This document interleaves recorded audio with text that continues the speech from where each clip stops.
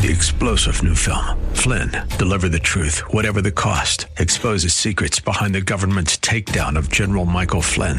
Flynn knew what the intel world had been up to. He ordered the first audit of the use of contractors. This set off alarm bells. He told the truth. He was the most dangerous person for Donald Trump to hire. They had to get rid of Flynn. Flynn, deliver the truth, whatever the cost. Available now. Watch it today. Go to salemnow.com. salemnow.com.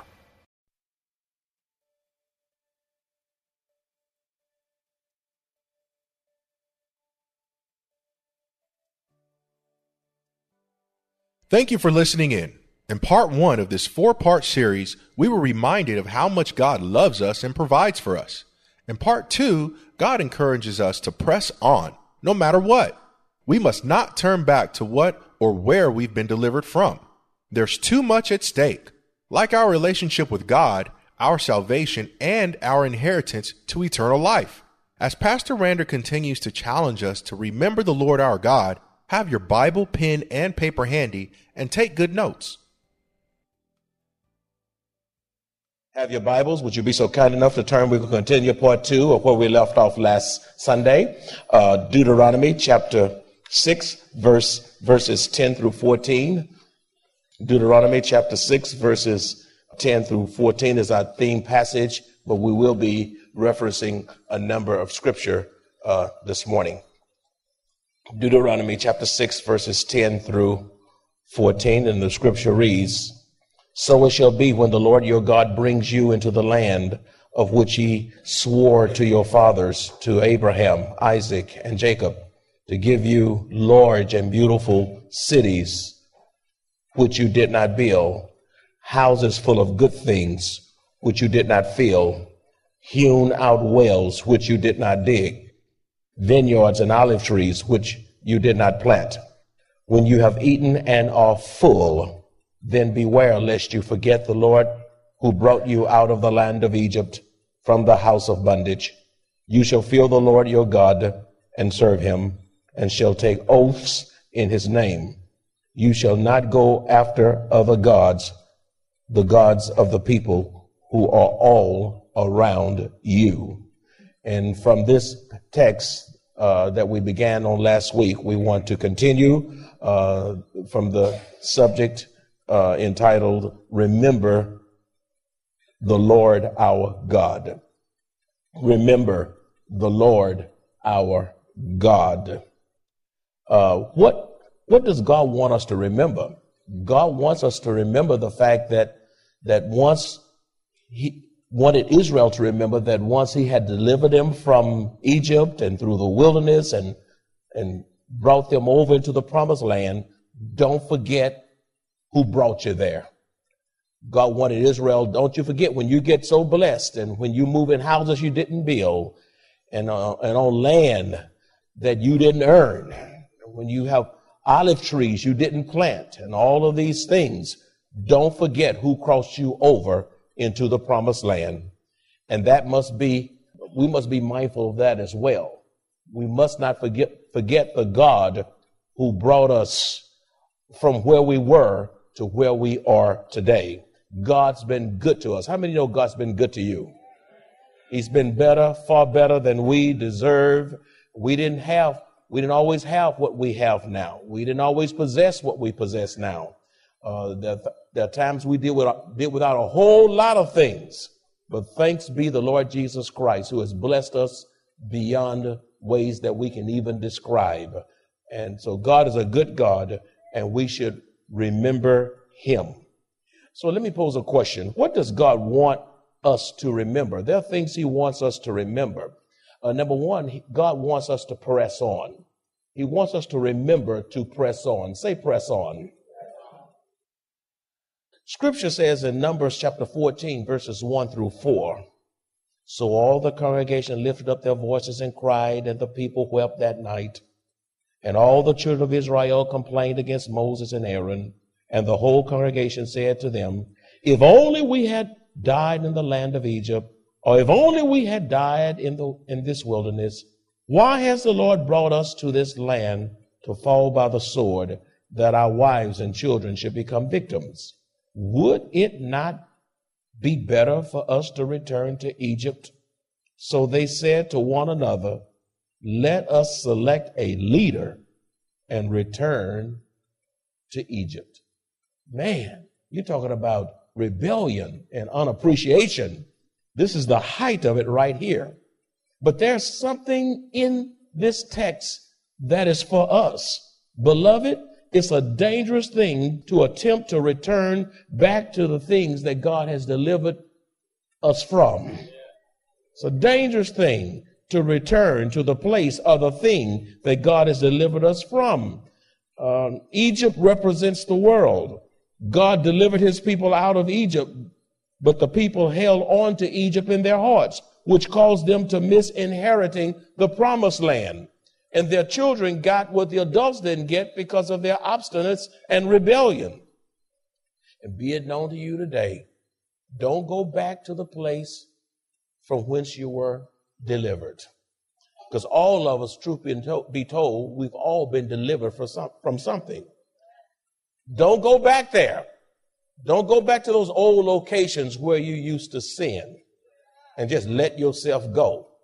Don't go back to those addicting habits that became strongholds in your life. Don't go back to certain people that will set you back to your own spiritual and physical demise. Press on, move on. God brought you into this new year to press on and not go back and revisit those old things that will re-enslave you to your own detriment. Let me tell you something else about this text. If we are going to inherit God's promises for us today, we must be willing to believe the promises of God and press on by faith. If we are going to inherit the promises of God today, we must be willing to believe the promises of God and press on by faith, lest we forfeit the blessings of God and reap the consequences of disobedience. I'll reiterate, if we're going to inherit God's promises for us today, we must be willing to believe the promises of God and press on by what? By faith, lest we forfeit the blessings of God and reap the consequences of disobedience.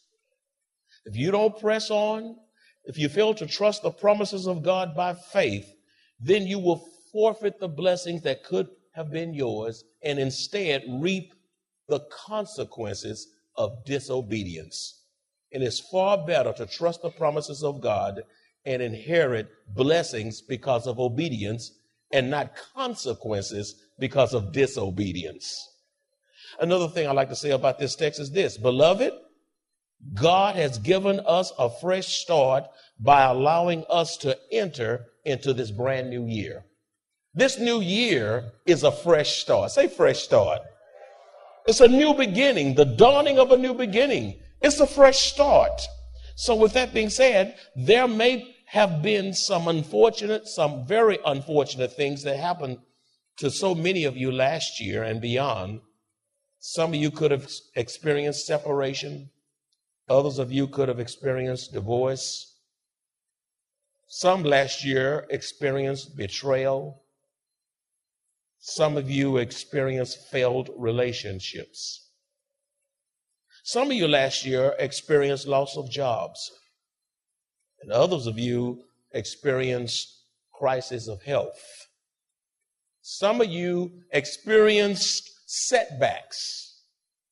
And others of you have made some real bad, horrific, bad decisions. However, we can't live in the past and hold on to our regrets and our failures and our disappointments if we're going to be productive and useful to God today. What Satan would love for you to do today is beat yourself up over last year's failures. And that has no eternal value for God today with you going back, oh man, how could I have made that decision? How could I have done this or that? People disappointed me and I was hurt and I was bruised and I failed God and all these things. You repent, get up, don't wallow in self-pity, realize God has given you a brand new year, to do a greater thing for God.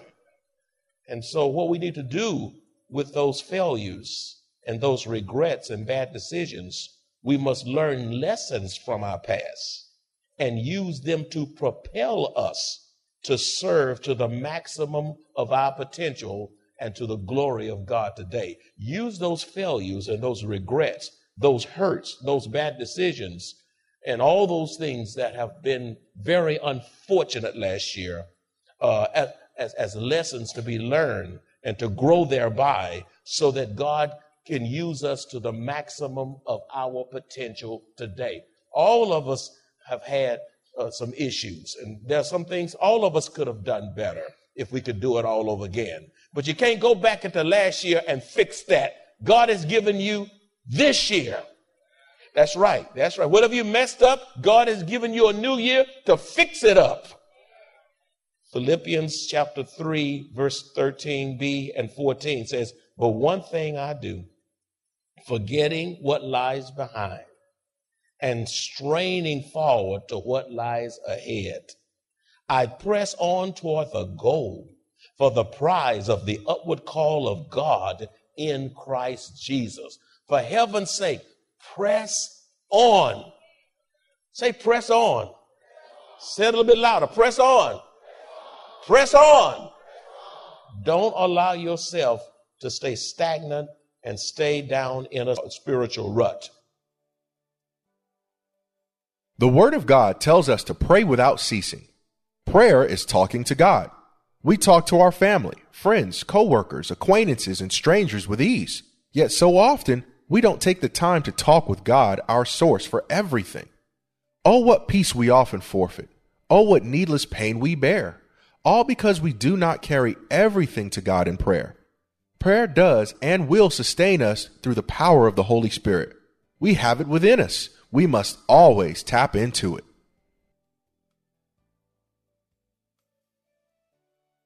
Secondly, here's a second point we need to consider. We must remember to pray this year.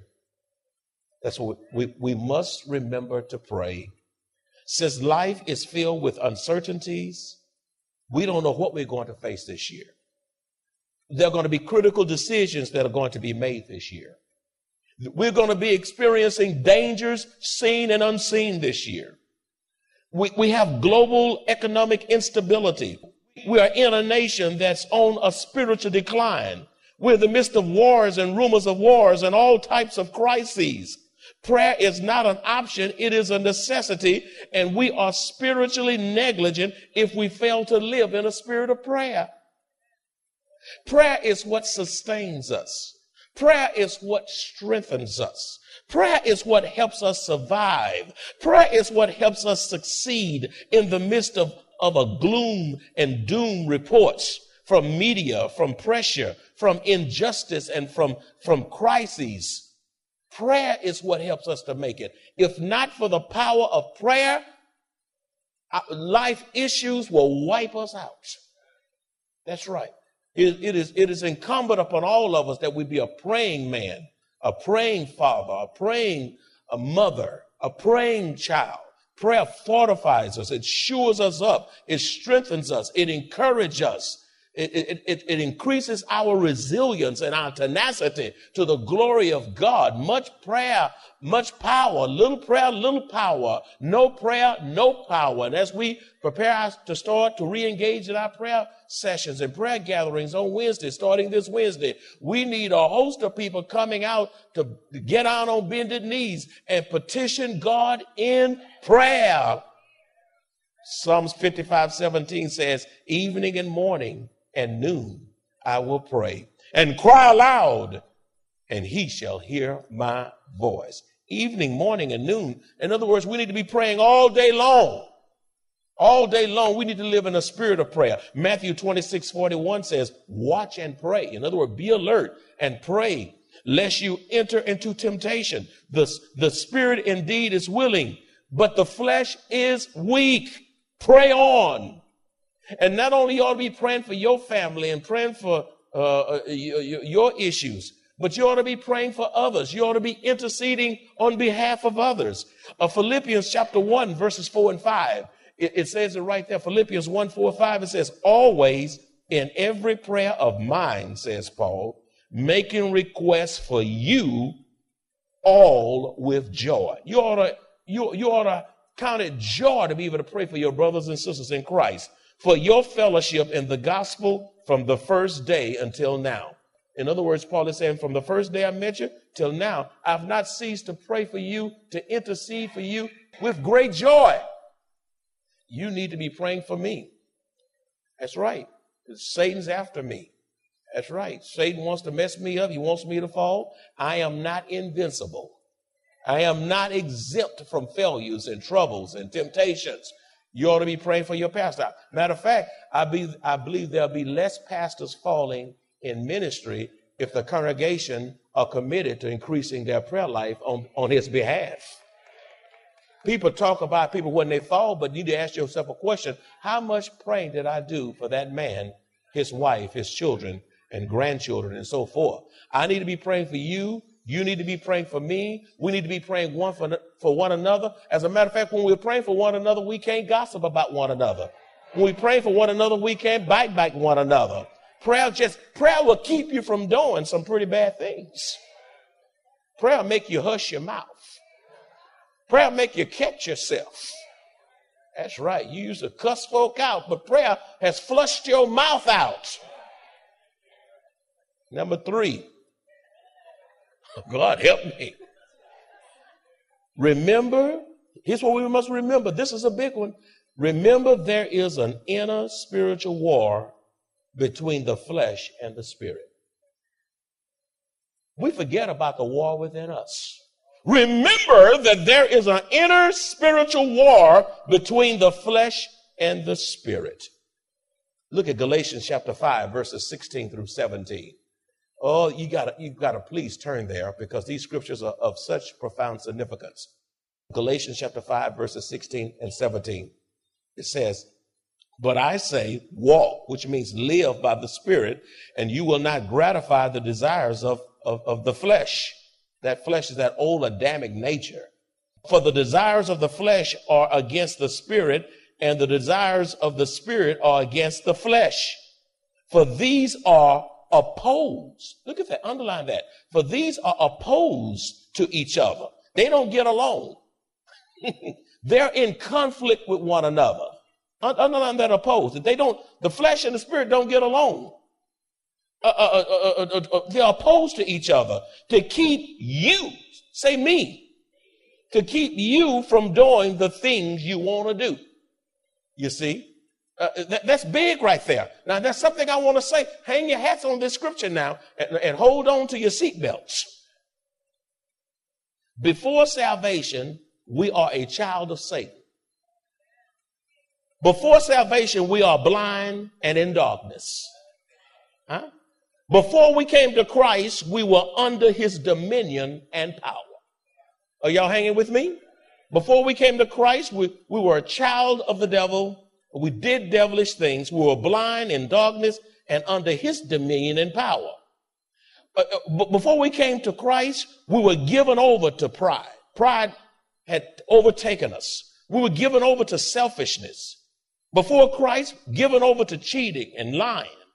Before Christ, given over to stealing and sexual immorality. Sleep and lay with anybody, could care less.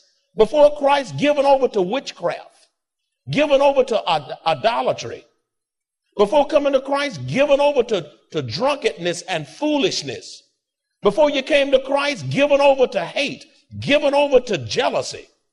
Before coming to Christ, you were given over to selfish ambition. It was about what you want instead of what God wanted. Before coming to Christ, you were given over to discords, and you were given over to fits of rage. You go crazy. You go off on people before coming to Christ. But after you got saved, after you got born again, say born again. After you got converted, say converted. Listen, but at salvation and conversion, we are regenerated and indwelt by the Holy Spirit, which initiates the beginning of the inner war between the flesh and the Spirit. Okay? Before salvation, you were given over to all that stuff I just listed. And you say, I didn't call yours. It's in the Bible. Just keep on reading. Okay? That's right. All have sinned and come short. We messed up and we've sinned some terribly.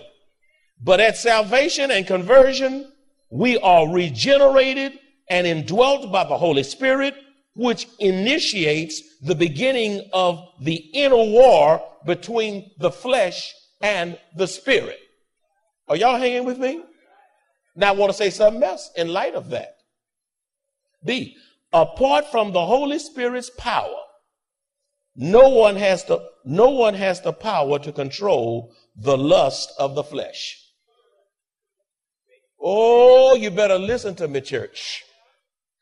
Apart from the Holy Spirit's power, apart from the Holy Ghost, absolutely no one has the power to control the lust of the flesh. The only way to conquer the flesh is to yield to the power of the Holy Spirit. Okay? Now, if we fail to submit to the leading of the Holy Spirit and depend on our own human strength and wisdom rather than relying on the Holy Spirit's power, we will yield to and gratify the evil desires, inclinations, and proclivities of our fleshly appetites. I better repeat that again. If we fail to submit to the leading of whom? The Holy Spirit, and if we fail to lean on the Holy Spirit and instead depend on our own strength, depend on our own wisdom, rather than rely on the Holy Spirit's power, we will yield to and gratify the evil desires, the inclinations, and proclivities of our fleshly desires, which is our unredeemed humanness that seeks to rebel and be independent of God. That's right. That's a big thought. Now, to substantiate what I'm saying, I want you to turn with me to Romans chapter 7, verses 14 through 25. You have your Bible with you. Everybody needs to turn to that passage. You know, this will help us live to understand the war within and to help us better live the Christian life. You ever wonder why you're struggling? Well, I'm trying to help you understand why there's a struggle in the first place. Okay? When you find Romans chapter 7, verses 14 through 25, say amen. Look what it says.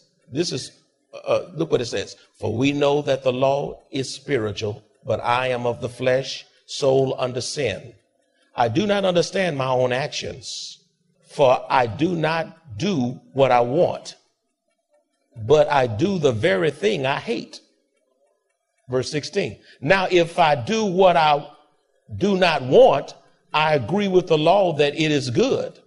So now it is no longer I who do it, but sin that dwells within me. Verse 18. For I know that nothing good dwells in me, that is, in my flesh. That's what we've been talking about. For I have the desire to do what is right, but not the ability to carry it out. For I do not do the good I want, but the evil I do not want is what I keep on doing. Is that you? Now, if I do what I do not want, it is no longer I who do it, but sin that dwells within me. So I find it to be a law that when I want to do right, evil lies close at hand. For I delight in the law of God in my inner being.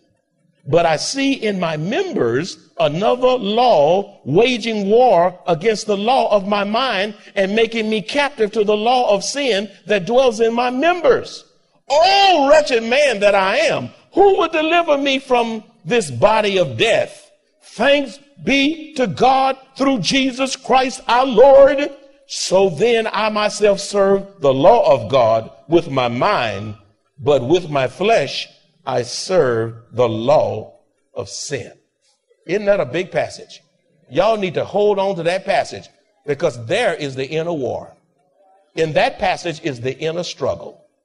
Now, there's some major insights I want to give you off of what Paul had an intense inner struggle, and Paul was a spiritual giant in the ministry. And I don't consider myself being nowhere near where Paul was. I'm trying to get there.